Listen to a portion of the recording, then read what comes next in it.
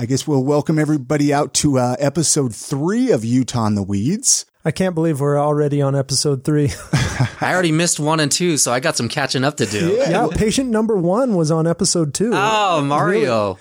I think David Sutherland. David. Okay, that was card owner number 1. Okay. Yes, patient Mario number 1 for was you patient was number 1 to legally purchase in the state. Yes. David didn't get his I think he had to go to work or something because he came back and told me. He was like, I had to leave and come back, but I was the first one to get my card. Yes, we interviewed him last week and on episode number 2 of Utah in the Weeds. I'm Tim Pickett. And where can people find you, Tim, at?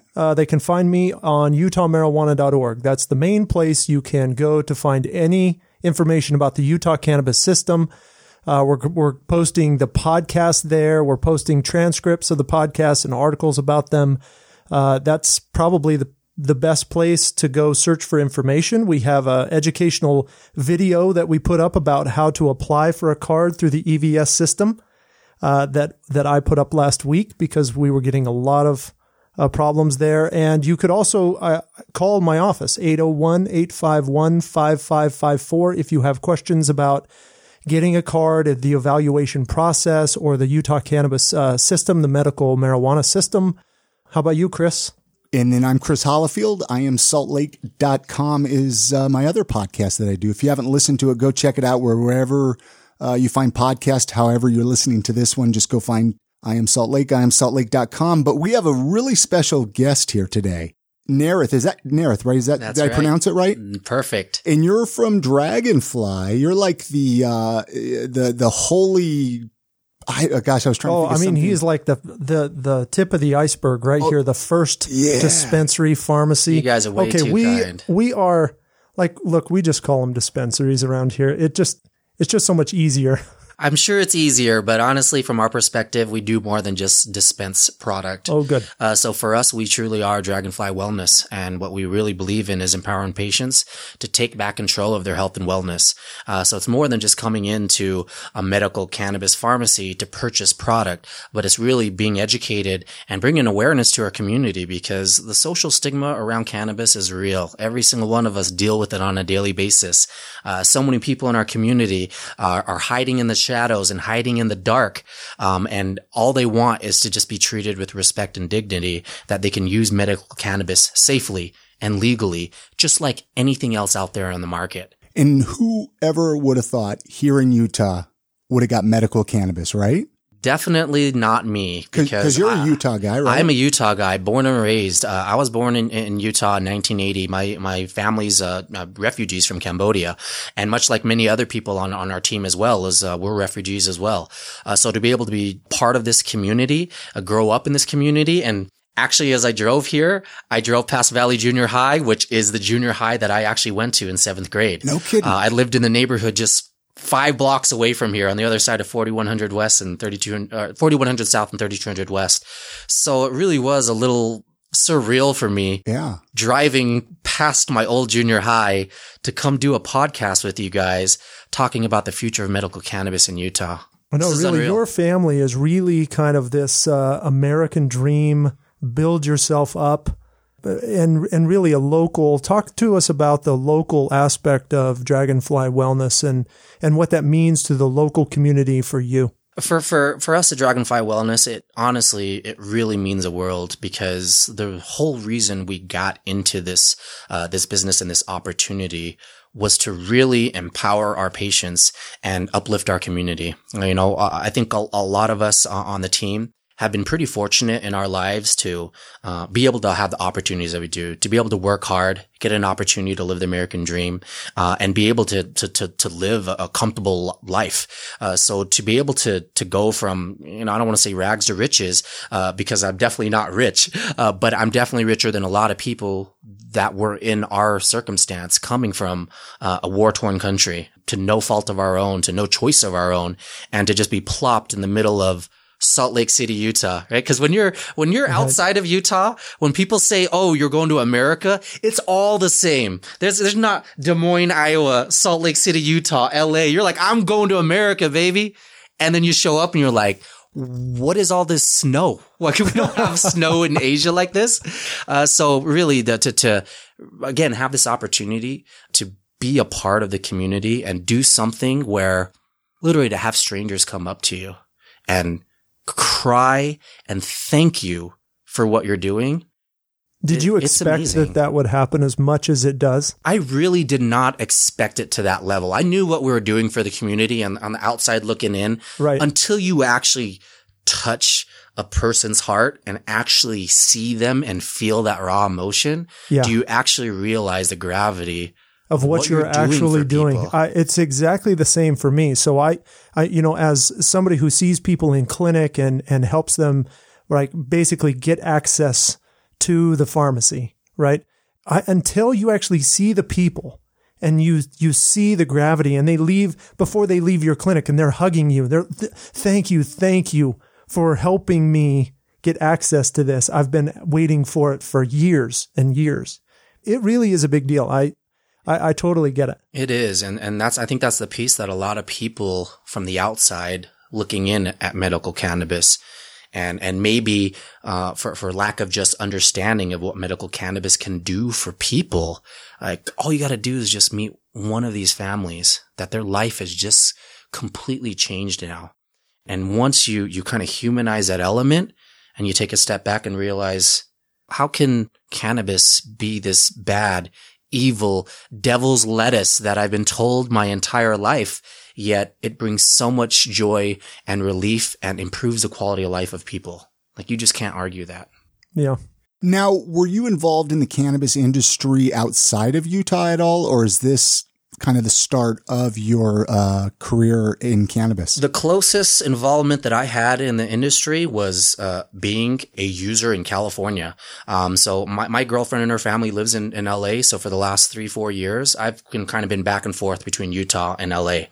So obviously in California, it's a rec market. So I kind of got to see the transition from medical into recreational and seeing what happened, the pros as well as the cons, and all the challenges that the California market is facing. And being in that environment gave me a lot of hope about what the Utah Medical Cannabis Program can do. And I don't think a lot of people really understand what the Utah Medical Cannabis Program actually allows for cannabis as a medicine to be able to do. One fundamental thing that is a huge game changer is the fact that the state of Utah allows us to bring hemp products, CBD derived from hemp, into the cannabis ecosystem. That is a profound impact on a number of different things. Most importantly, the cost to the patient. The cost to grow and produce hemp, significantly different from the cost to produce cannabis, which in reality is actually ludicrous because it's the same exact plant. Mm-hmm. But if you want to be a processor of hemp, you pay a $2,000 license fee. You want to be a processor of cannabis, it's a $100,000 license fee. Wow. It's the same plant. So the cost of producing hemp is so much more cost effective to the end patient. So to be able to take hemp derived CBD and bring that in, it significantly lowers the cost. A game changer. And are they not growing hemp in other states? Is this, because I heard that at some networking event recently as well, the Utah about hemp, how we're kind of special here in Utah. And I think you were just saying that too, but so why aren't they doing that in other states? You can grow hemp in other states, but the law doesn't allow you to bring a hemp product into the cannabis ecosystem. Because the way that the system is set up here specifically, we have a seed to sale tracking system. That means from when a plant is 8 inches tall, it is tagged and tracked in the system and recognized as a product in our ICS, or inventory control system.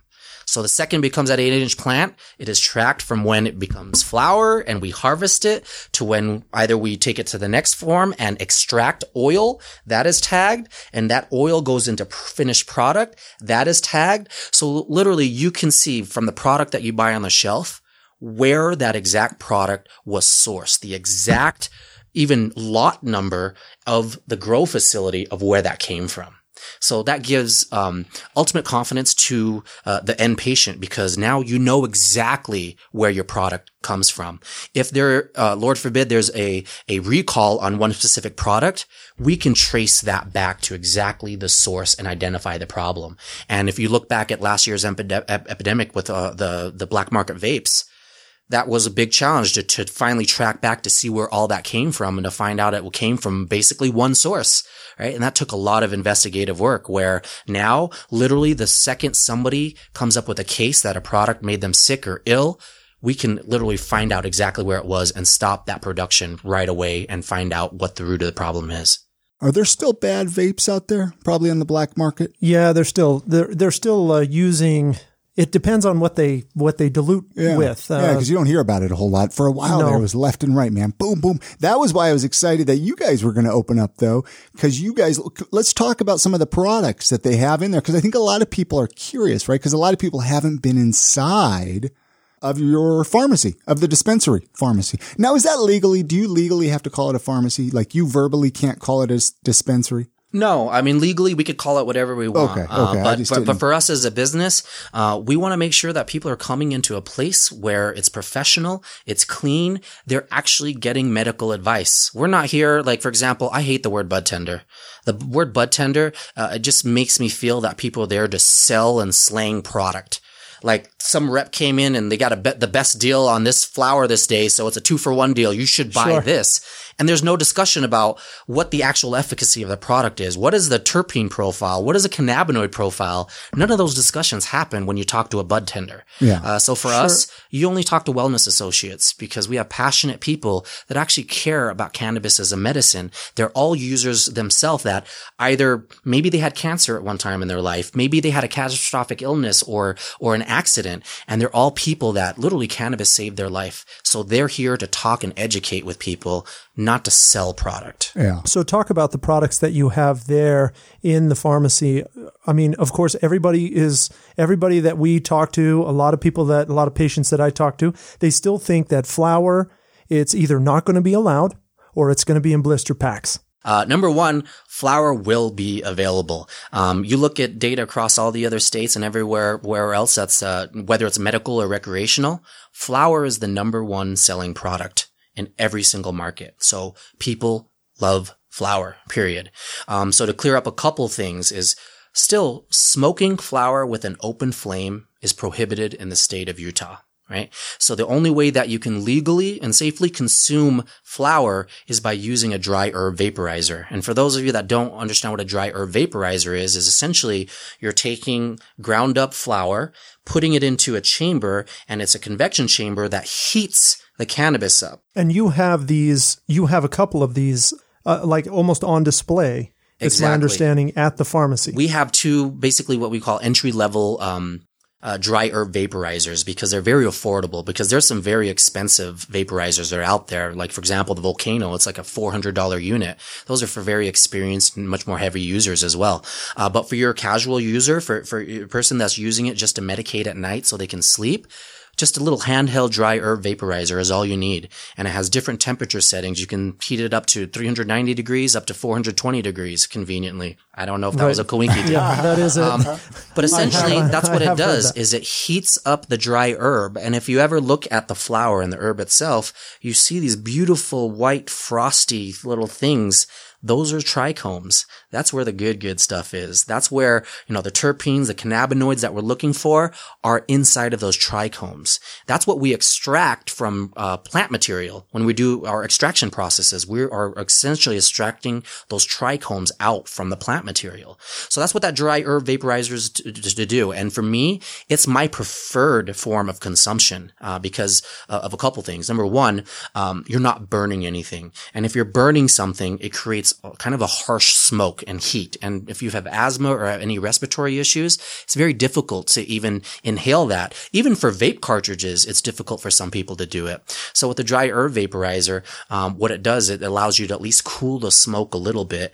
and it gives you the actual flavor profile. I'm sure some people have gone out there and read different reviews on Leafly or on Weed Maps and things like that, and they talk about, oh wow, it's a sweet chocolatey taste on the inhale, and as the exhale, it's a fresh minty, and you're like, what are you talking about? What is it? But those are like those real connoisseurs.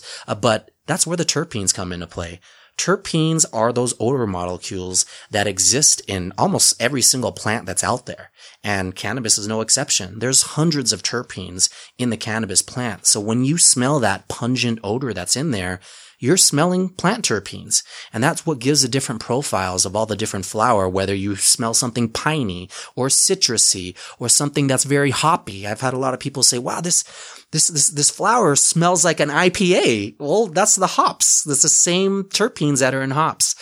So those dry herb vaporizers are awesome devices that allow you to actually taste the full flavor profile of what you're actually using, from that flower perspective. So those are two common misconceptions is, can you still use flower? Yes, you can, as long as you're using a dry herb vaporizer. And not in a blister pack. And the second one, which was great, and kudos to everybody who really fought for the blister pack, because it was a huge challenge, not just for us as producers and manufacturers of the product, but as the end user as well, to purchase flower in a blister pack that you literally would just pop out of the pack and you're going to put into your own jar anyways. So now we're just creating more complications for our end user. And I think it's to no fault. It's, lawmakers trying to make things as safe as possible. But when you're making laws and you've actually never used the product, or you've never even known anybody how to use a product, it's really difficult to understand from a patient perspective how they end up using it. So I'm really happy that everybody who fought for that, all the legislators stepped up to the plate and said, you know what, we recognize that this is prohibitive to patients and prohibitive to businesses. We will make a change, and they got rid of it. So that was awesome. So now we're able to sell flower in jars. Did you see the video? It reminded me when you said they're not using cannabis, up on the hill. The video with Jim Dabakis back when they were doing all of this. Gosh, was it even a year ago when he went down to Vegas and had an edible? I know what you're talking about. And he did like a Facebook Live. I just thought it was humorous. And I was like, go Jim Dabakis for at least trying it out. Sure. Because I think that's what you got to do. And it's not going to make you crazy, guys. Go try a little bit. Go down to Vegas and have fun, right? Right. What happens in Vegas stays in Vegas. Yeah. So go ahead, Tim. No, go. The other products you have, are they all, so you have some tinctures, liquid forms, correct, some capsules, and essentially they're gummies, but they're gelatinous cubes. Gelatinous cubes, not shaped like gummy bears. And what other types of, do you have some topicals there as well? We do have topicals. So what we currently have available this week in our product lineup is, as we mentioned, flower. Mm-hmm. We have tinctures. There's 5 different ratios. And why that's important is because there's different ratios of CBD to THC. If you're somebody that we would consider like a cannabis naive person, somebody who's never used it or used it once when you were 18 years old because you tried it, you're going to be a lot more sensitive to the effects of THC. So what we want to be very mindful of is to not give a first-time patient, a bad experience, and then they just swear off cannabis. And I'm like, I'm never going to use that again, because that would be the worst thing, because for somebody that could actually get relief from medical cannabis and then to give them a bad experience and they don't ever use that product again, that's heartbreaking. So we want to make sure that we're advising and consulting. There's 2 key things that we do, that our pharmacists do when people walk in for a consultation. Number 1 is we obviously have an open and candid conversation about their previous cannabis experiences. And they feel much more empowered to speak to us at that level than they do their doctors, because some people truly fear like, oh, well, what if my doctor tells my medical provider and I lose my insurance? This is a huge issue in my clinic, and getting people to open up about their existing cannabis uses. And it's one of the things that I pride myself on with my patients, because I know more about it, but they've always brought it up to another medical provider who's just shut them down. Or they're scared to talk about it. And it's really important for patients to have that safe environment to talk about. And I've really liked, to be honest, I've heard good things about your 25-to-1 tincture, the 25 milligrams of CBD to 1 milligram of THC. Patients are having a pretty good experience with that with low psychoactivity. which I think you were just about to tell us about. Yeah, exactly. So just like you said, having somebody to have that experience and be able to experience the therapeutic benefits without the psychoactive part, that is huge. Because for a lot of people, when you experience that psychoactive part, you're wondering like, what's going on? Why is everything going so slow? How come you're talking so slow? And people actually don't relax anymore. Right. So it's really important for us to make sure that we talk to people about that and what to expect in that experience. So that 25-to-1 ratio, that's a great kind of entry level product to get people into, right? Because it's very simple to use, right? You apply it sublingually, and that's important for people to know sublingually. And that's basically placing a drop underneath your tongue. And when you do that, it actually is a quicker entry into your bloodstream than if you were to actually eat it as an edible. Because when you eat it, it's got to go down to your stomach. It processes in your stomach, get into your liver. And by the time it could be an hour or 2 hours before you feel anything. And by then you're thinking, oh man, I just ate this edible. I don't feel anything. I'm going to eat another one. And then all of a sudden, after 5 or 6 edibles, you're like, I'm stuck in the couch, and now you're calling the cops and saying, I think I'm dying. Yes. Somebody please tell somebody help me. So we want to avoid those things, right?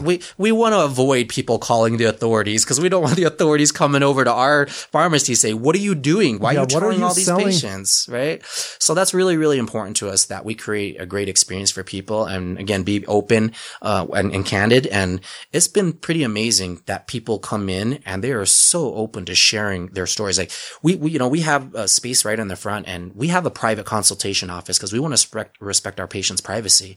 So when people come in, we say, hey, we have a private office if you want to go talk in the back and talk about your medical conditions. And people are like, no, I got nothing to hide. I've been in 4 accidents. I've had 4 different hip surgeries, and they just want to talk to somebody about it. Somebody that isn't going to pass judgment on them, right?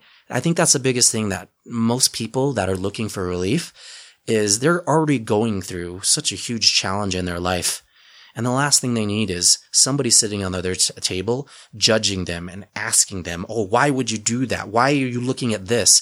And that to us, like, why we created the experience that we did at our pharmacy is that we want people to feel open and vulnerable and be able to be candid in their experiences so that we can truly offer them a great experience. There's really two big things I have really left in the questions in my mind. You go for it. One is the problems. Let's talk a little bit about the problems that we've had in Utah, because I think that you and I, particularly in this business, understand that this has not been a perfect rollout. Absolutely. And let's get into that from the pharmacy perspective. What have you seen are the biggest challenges to patients, to you, to getting patients really through the door? I think the biggest challenge is really the misinformation and the confusion that we have created for them by the laws that we have developed. And this is the way that I've been explaining it to people is we basically pass a law that allows people to legally possess medical cannabis with a doctor's letter of recommendation. Yet you cannot purchase with that same letter. You can go to Colorado, you can go to Nevada, use that same letter to purchase, but you can't purchase in your own state from a doctor in your own state that said you can benefit from medical cannabis. Already, from the beginning, as a patient, confused already. Yep, 100%. How many people, when they got their affirmative defense letters on social media, just like crying and screaming, it's like, I'm free. I'm not a criminal anymore. Right. And that was only half of the story. It's like that only protects you if you are possessing it. But basically what we were promoting by creating that was you can't purchase it here legally. So either go find it illegally by somebody on the street or go out of state and bring it back in illegally. Those are your 2 options as a patient. Yes. So number 1, that was the first challenge that we faced as a community, was even addressing, what do you mean I can't use my letter? My doctor said it was okay. I was there at the first, when you opened, I was standing right there by the front desk and I was watching it. I was watching it happen. And of the first 10 people I saw go up to the gal at the front, 9 of them had their letter. It seemed like only 1 had a card from the state. And you knew it was going to be hundreds and hundreds. You've probably talked to hundreds of people and turned them away because of this situation. I don't disagree with the letter protecting them legally, but you're right. The misinformation. It is. You're going to get an influx of patients here soon because this card thing is going to pass, right? Yeah. And the reality is that same situation that happened the first day happens every single day. Yeah. Every single day we have a line out the door. And every single day we have to turn patients away. Oh, I tell patients when they leave my clinic, I tell them this letter will not get you into the pharmacy. And I still get a call from a patient every single clinic day, it seems like, with a patient leaving my office, going down to the pharmacy after I've told them 3 times. And it's no fault of their own. They're really excited and they know they're legal and they really need their medicine. And I get it. But man, we've really got to fix that. And we do. And I definitely think, the people that are really working hard to make this happen. And again, like kudos to the Department of Health, the Department of Ag, like what they've been able to do. And since January of last year, let's be honest, since really July of last year, when they issued the first cultivation license, July to March, just think about that. To get a full entire medical cannabis program up and running, it's an incredible feat. And for a team of 8 to 10 people at the Department of Health, 8 to 10 people at the Department of Ag, it really is amazing. Those guys are like working like they're a startup company over there and literally doing everything that they possibly can and trying to do things within the law. They really are. They really do have their hands tied because they're trying to do things that is written in the law. So they're designing programs based on the way the law is written. But what I really appreciate is just how open the departments have been to working with doctors like Tim and with the companies like Dragonfly, because they're really listening to our challenges and our concerns. In other states, they're like, nope, you're not part of the conversation. This is the law. This is how it is. Deal with it. And it's amazing how much people want this program to work. But the reality is we're kind of dealt the short straw. And I'm not surprised. We expected this, honestly. Well, you're the one who decided to open first, right? We knew exactly it was going to be there. What it was going to be. We knew these were going to be the challenges. But what our commitment was, because number one, it's about the patients. We could have sat back and made a business decision to say, we're not going to open our doors until there's enough patients for us to actually serve, right? Any normal business would, that makes a lot of sense. That's reasonable. But the reality is we knew going into it that if we were the only ones that were able to step up to the plate, not just financially, but just physically even being able to do it. I know there's plenty of other companies struggling to even get permits still to even start construction. So that's, huge kudos to our team for being able to really make it happen. Literally, we were awarded January 3rd, technically January 11th, when we actually got the intent to award the license. And we were able to, within 6 weeks, open up a pharmacy. That's incredible and takes a really passionate team. Working 16-hour days every single day. We haven't had a day off since the beginning of the year started. So to make that happen, we knew exactly what we were getting into. We knew the challenges that were faced, but what was most important was that patients in the state of Utah had been waiting their entire lives for this to happen. And to tell those patients just to hang on and just wait a little while we get more numbers in and it makes more business sense for us to open. In good conscience, we couldn't do that to the patients for our community. I was just going to ask, is that kind of why you're low on flour? I hear you're out of flour now till the end of the month. Is because you didn't have it ready to go. We had limited supply already. Our intention was to actually open middle of March, beginning of March, so that way we had our full supply of everything available, and actually all of our cabinets. What you guys saw in the pharmacy was temporary. We had to spend extra money to buy temporary stuff until our actual cabinets and furniture and stuff came in. So people that are going to be coming in, towards the end of the month, you're going to see like the real Dragonfly Wellness over there. But those were decisions that we had to make as a business. And we knew going into it that we were going to take a loss. Otherwise, why would we have gone into this? That was not, our priority.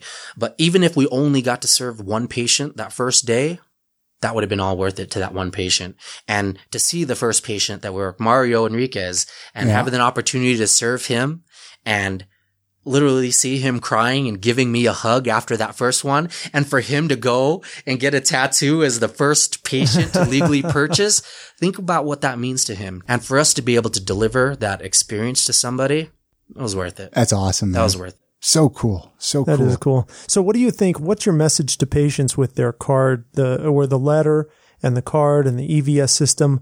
What are you telling patients now? What's the best thing for patients to do now still? Do you think that it is try to navigate that EVS system? You think that is the best, simplest, or most effective way to get into the pharmacy is still the EVS system? Don't wait on House Bill 425.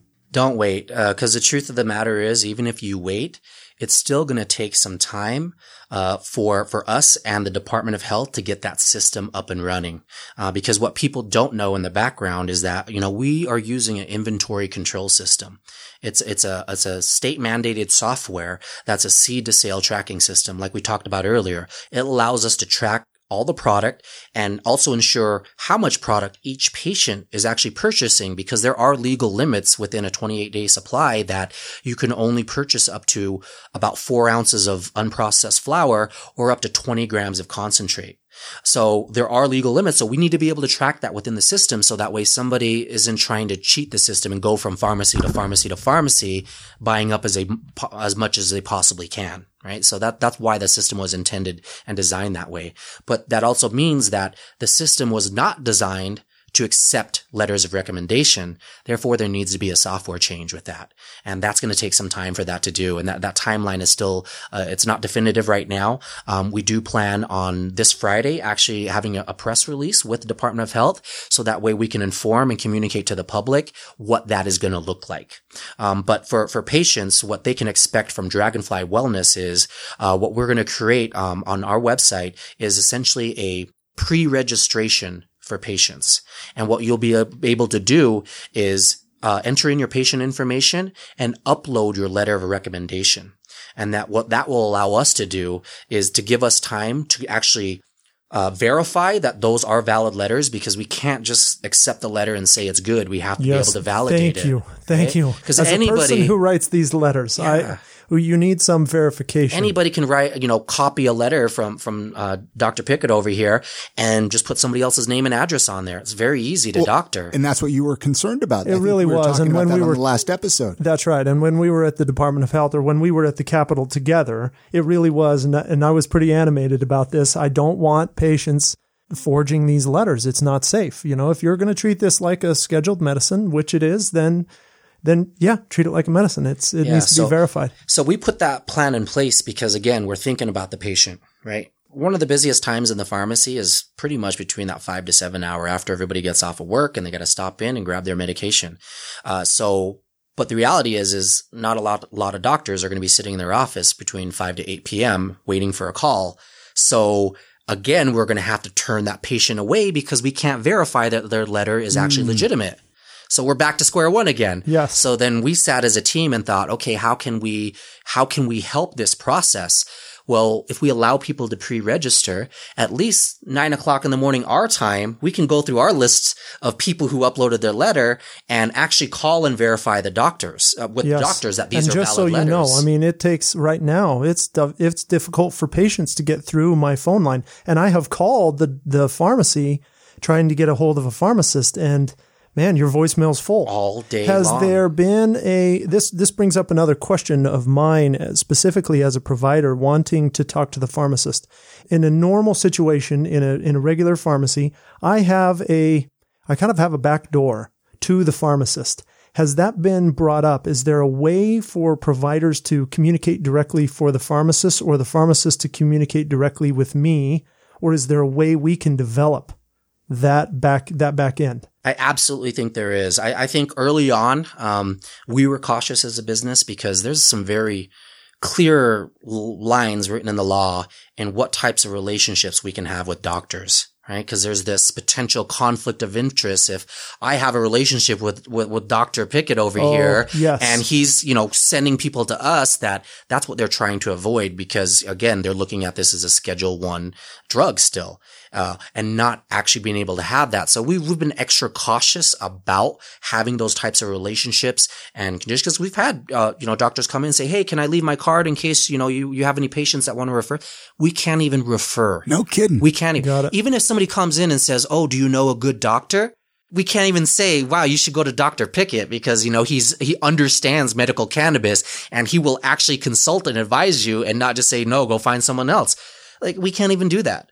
And maybe that's us maybe looking at it very black and white, but we also understand that there's, us being the first one out, there's a target on our back. By the way, this is still Utah. All eyes are on us right now. There's plenty of people out there just watching and waiting for us to make the wrong move so they can shut us down. They can do whatever and make this not successful. So it's something we're really mindful of, that, we wish we could operate this just like any other business, but unfortunately the law doesn't require this. Even advertising, like there's a very specific language in the pharmacy that talks about advertising. Actually, I'm glad we're not on video, because like me wearing this outside of our pharmacy is actually considered advertising.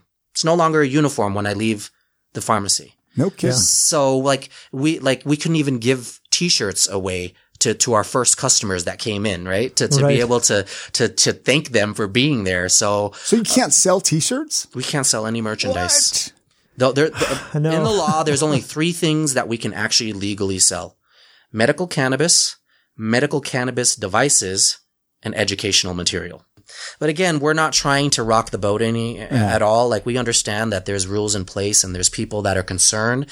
What we want to do is show people that, hey, there is absolutely nothing wrong with what we're doing here as a business, and you shouldn't view us as doing anything different than CVS or Walgreens having a giant sign on their building that says, come buy me, flash, flash, flash.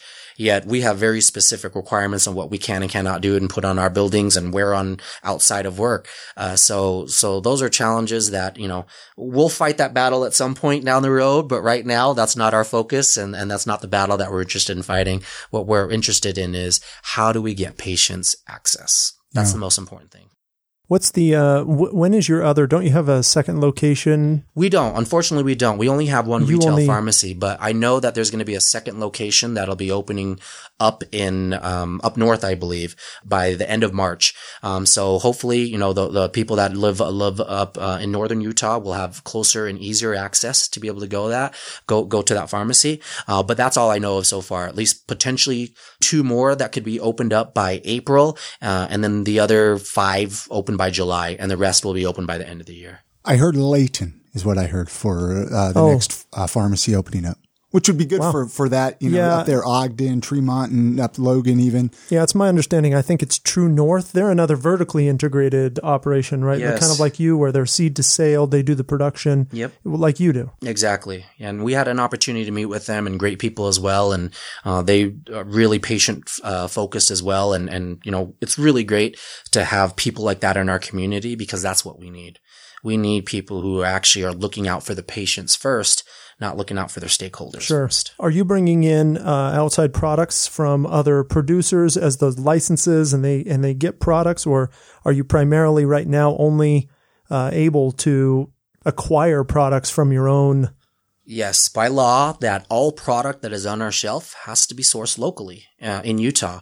And that's a big reason why product is so limited right now. Because if you go back and say, well, licenses were issued in July, how long does it take you to build a facility? For most people, there's actually some companies that haven't even built their facility yet, right? Like, I think Harvest House is one of them. They haven't even broke ground on building, and Harvest is a huge multi-state operator. They got tons of money. So, I mean, for them, like, money isn't enough for them to actually get off the ground. They still got to jump through the hurdles of getting local permitting, local licensing, and all of those things. But we were able to build within 5 weeks. We actually had our facility built in 5 weeks. And the only thing that actually limited us from having full grow production was Rocky Mountain Power getting power to our facility. Oh, wow. Yeah. So we were actually ready to rock and roll. But the reality is most people had a really difficult time getting that process. So to be able to get an operation up and running, and you look at your average harvest time is 8 to 10 weeks, you do the math, to have product ready and available by March is a really tall order. So we were really happy to be able to step up to that plate and be able to do that. And actually, we're actually on our second harvest. Our first harvest is, because we were so far ahead of the curve, the department didn't even have testing available yet. They didn't have their lab set up. So we actually had to fresh freeze our product. But when you fresh freeze your product, you can't go and then sell that as flour because now you've got moisture and water content and then it thaws. Yeah. So we actually had to remediate it and turn it into oil. That's why we have so many products that are based on topicals and tinctures and vape cartridges. And the flour, we have probably about 60 to 70 pounds of flour that's going to come online here March 17th, that our harvest will be done and we'll be drying and curing. And by the end of March, we're going to have a lot of flour available for people. Cause I know every single day people are walking in, you got flour, yeah, you got flour, you got flour. Yeah. And even some people walk out and they're like, this is a hoax. You don't have anything. You don't have any product. It's just like every other state. I mean, every other state that I've read about and talked to physicians and other providers about, Florida this has been around for a long time in Florida, and they still go down to their pharmacy dispensaries, and sometimes they're out of certain things and sometimes they're not. It's not a perfect system, and every state has its own problems. I think Utah has done a great job so far. Yeah, we have some. Could be better. It could be worse, though. Yes, it could Absolutely. be. It can always be better, right? And I think that's just comes down to just time and resources, right? And we didn't have time and we didn't have resources to be able to get the program fully functioning to its optimal level, right? And that's the reality of it. And now it's us, in problem solving mode and just trying to make it better for everybody. And in a way, we also feel really privileged to have the opportunity to figure all this stuff out, because guess what? The next guys that open their pharmacy, it's going to be a much easier road for them. They're probably like, thanks, Dragonfly. Appreciate all the help. But we're happy because we want this program to be successful. We don't view these other pharmacies as competitors. I mean, heck, there's 14 pharmacies in the entire state. How can they possibly be competing with all of these pharmacies? It's not. And it really has to be this view of that we're a community, not competitors. So that's what I'm really happy to be at. And we've, connected with so many different people that have really, just opened up their hearts and just want to truly come together and work together. We met with Zion Pharmaceuticals today, and they have a grow license as well as processing. And they have the same values as us, that they care so much about the patient. They want to create high quality products for their patient at an affordable price. So it's great to continue to meet partners like this that are committed to that vision and that purpose, because the last thing that we want and why Dragonfly Wellness is so committed to what we're doing is we don't want to see what happened to the California market happen to the Utah market. We truly believe we have the opportunity to create a best-in-class medical cannabis program that can be a model for the rest of the nation. And we wholeheartedly believe that we can do that through education, through real science, through real data, being able to collect patient feedback on the efficacy of products and tie that back to the state's lab testing on the cannabinoid profile, on the terpene profile. Those things we're hugely passionate about. Because one of the things, and this is a really important topic to talk about, is what the commercialization of cannabis has done is kind of created a lot of terms that people like to use, those being indica and sativa and hybrid. Right? And the reality now is that so many plants have been crossbred that you're going to have a hard time finding any pure indica strain or any pure sativa strain. So we get patients that come in and say, oh, I need an indica. And what we need to take a step back and say is, okay, we don't just hand them an indica product. We actually say, well, what type of benefits are you looking for? Right. Let's move beyond the sativa and indica conversation. It's about the profile of the terpenes that have more impact than the actual THC and CBD itself. So, and there's so much research that is linked to terpenes and those profiles, whether it's limonene or pinene, that those have very profound effects on people. So now what we do is we try to advise and consult and say, well, what type of benefit or relief are you looking for? And then we match them with the right product. So we're trying to change the conversation, but that's really hard to do, right? That'd be like me trying to say, well, we're not going to call this an IPA anymore. And try to get people to call it something different when the industry has just used it and the industry has really commercialized THC. Now you go into a legal dispensary in any legal recreational market. there's a huge correlation between price and THC content, percentage of THC. And that's all people price. are now like willing to pay for. And now it's become very marketable. And if you're a business trying to make money, you're going to sell the thing that gives you the highest profit margin and not actually focus on what's going to help your patient the most. It's been fun having you in, man. I know there's a lot more that we could talk about, but we'll just have to bring you back through. Absolutely. You know, I mean, yeah, anytime. I'm really interested to talk to you in like 5 or 6 months after we're through the first wave. We've got the electronic verification system kind of working in the way that it's supposed to. Patients are coming through the door with regularity, and we kind of have this dialed. Yeah. Yeah, I'll tell you what, as painful as the process is right now for a lot of our patients, in 6-8 months from now, nobody's going to be talking about this. Yeah. No. We're just going to move past it, and everyone's going to, be able to get access and be able to get into the system.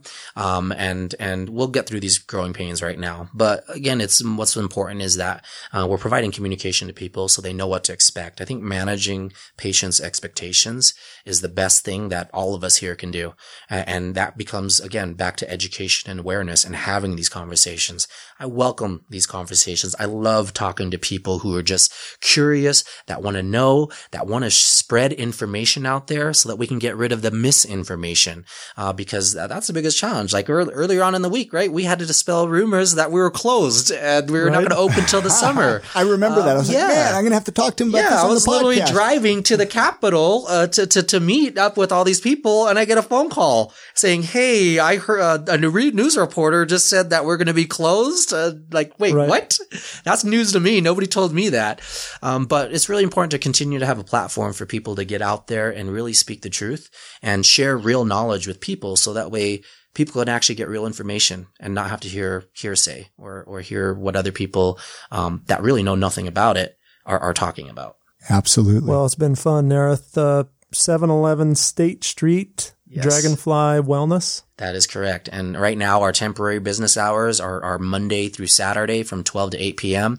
We had intentions of opening daily, but until the patient rollout, there's really isn't a purpose for us to be open on Sundays. But for now, that's what our temporary hours are. I think for people just to stay up to date for product updates, as well as how do you get into the pharmacy, go to our website at dragonflyut.com and subscribe to our newsletter. That's going to be your fastest way to get information. And if you want to follow us on Facebook or on Instagram, Dragonfly Wellness, we'll continue to post updates. So that way people are informed, because we want to make sure that we get that out to the public.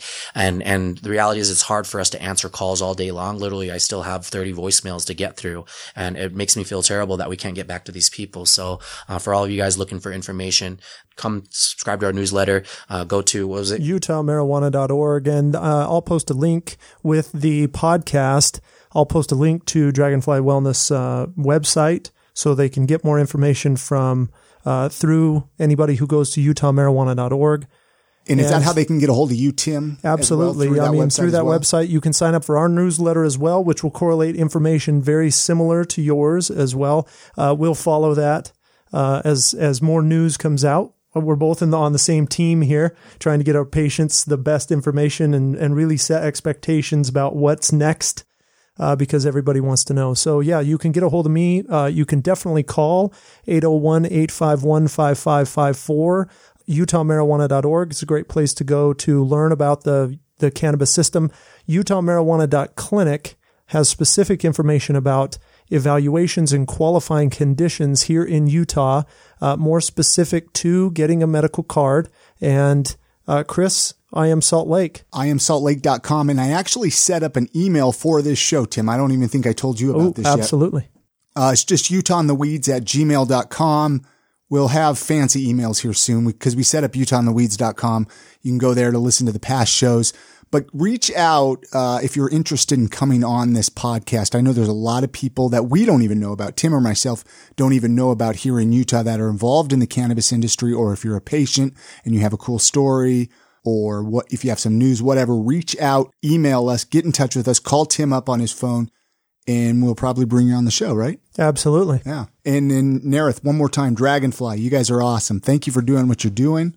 Thank you so much for having me. Thank you for providing a platform for people like us to share this information, because this is what we need. We need more content and more people like you that believe in getting that right message out there. So thank you for all you do, Chris. You're welcome, buddy. All right. Be safe out there.